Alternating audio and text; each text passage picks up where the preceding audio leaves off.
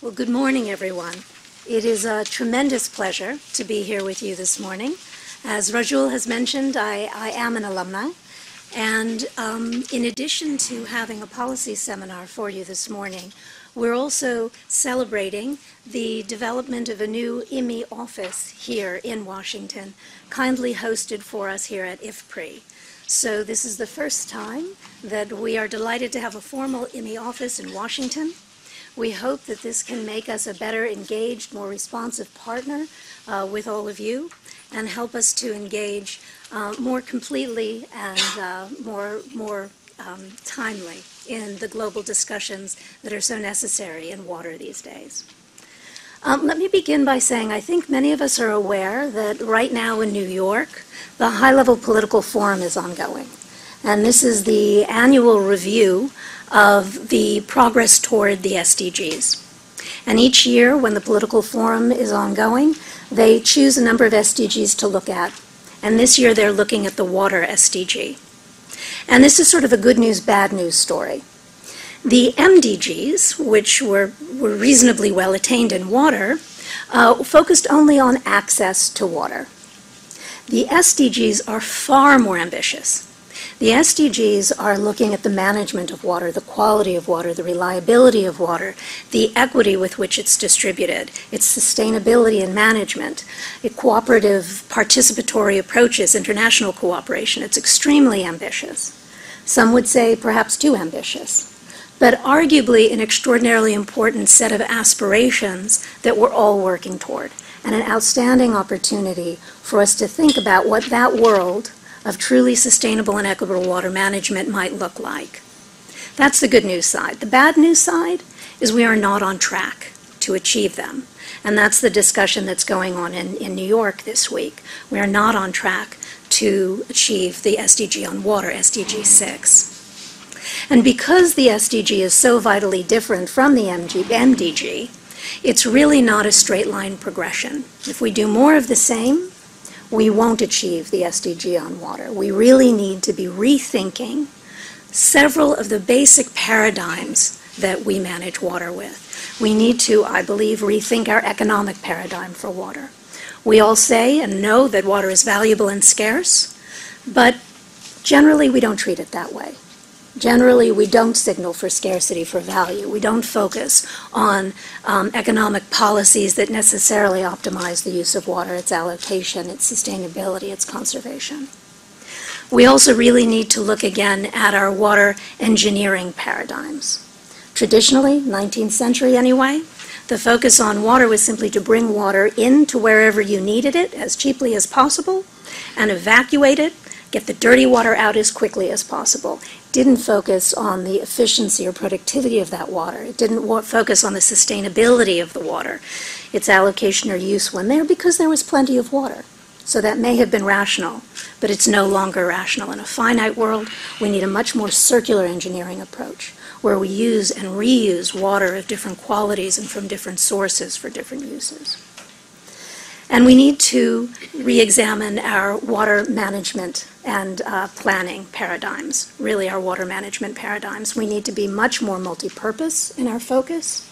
We need to be much more focused on planning that looks multi-purpose and integrated, on management that's flexible and adaptive. We need to have institutions that are inclusive and that deliver equity as well as efficiency. We need infrastructure that is nature-based as well as human-built. And we need information systems to tell us if we're on track, to tell us if we're making progress toward the goals that we choose for our water. So when we're looking at these SDGs this week, and we're looking at SDG 6, it's a good opportunity to step back and realize that we really need to take a fresh look. We have to have these discussions that we're having here this morning to put ourselves on track to meet the ambitious goal of the SDG. But let me step back now to today's topic more specifically. We're talking today about water security in a changing world. So first of all, what do we mean by water security? I think that the simplest definition is simply the importance of managing our water to leverage its benefits and productive uses, and to manage and limit its destructive aspects. And if we move out from there, we can think about water security as not just a question of managing scarcity, although managing scarcity really is essential. We need to manage scarcity by being more efficient. We need to allocate it more wisely. We need to look at the range of water sources, and we need to look at non-conventional water sources like wastewater reuse, rainwater capture, stormwater capture, desalination. But water security goes beyond water scarcity, because water security also looks at the flip side, at the negative aspects of water management. It looks at the need to manage risks, at flood, at drought, at contamination. It looks at the need to manage disruptions to water services, when water might be shut off for mechanical reasons, or for financial reasons, for social reasons, or for disruptions due to fragility, conflict, etc. So water security is much more than simply water scarcity, and it's that much more complicated as a consequence. Some people ask what's the difference between water security and integrated water resources management. I like to think of integrated water resources management as the process that helps you to plan and manage your water. Water security is essentially your goal. It's the state in which you have secure water available in productive ways and protection from destruction. But the goal is one that is always changing as well. Because as economies develop and opportunities are created, our goals change for water. What we want from the water changes. Surely we have seen that societies as they develop change what they use their water for. More industry, perhaps, rather than agriculture. Much more emphasis on recreational uses, on aesthetic uses, certainly on water quality. So water security is also a dynamic and changing goal. And it needs to be managed at many different levels. We can talk about water security on a broad international basin level, with all of the host of challenges that come from managing a river with shared riparians, and all of the benefits that come from that as well, the flexibility that it might give you to manage coordinated reservoirs and aquifers across a larger space, to bank water where you need it, down to within nations, within cities, and across sectors within cities, even within villages. Water security has a different meaning at all those levels and is important at all those levels. And when we go to achieve water security, we look to many different tools. People like to talk about the 3 or 4 I's, depending on how you define them.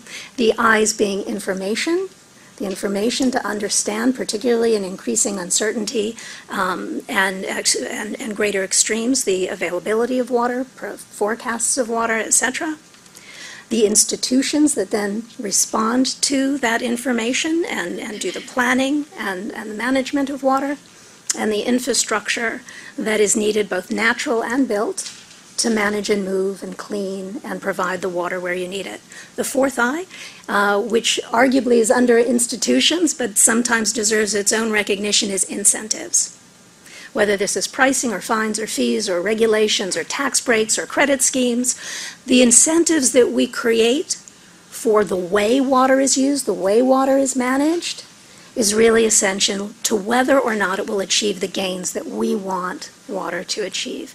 It's this issue of aligning our aspirations for water with the policies that are directing where that water is made available, because we know that where water is made available, and at what price, and at what time, and in what quality, all of these will determine what opportunities are available. And this has enormous impacts for patterns of growth, structures of economy, equality of opportunity, and frankly, the societies and economies and ecosystems that we all hope to see in the future. So, water security and water security in a dynamic world. The challenge of the dynamism in the world around water security is that we know there are certain basic trends that will not change. We know populations are growing.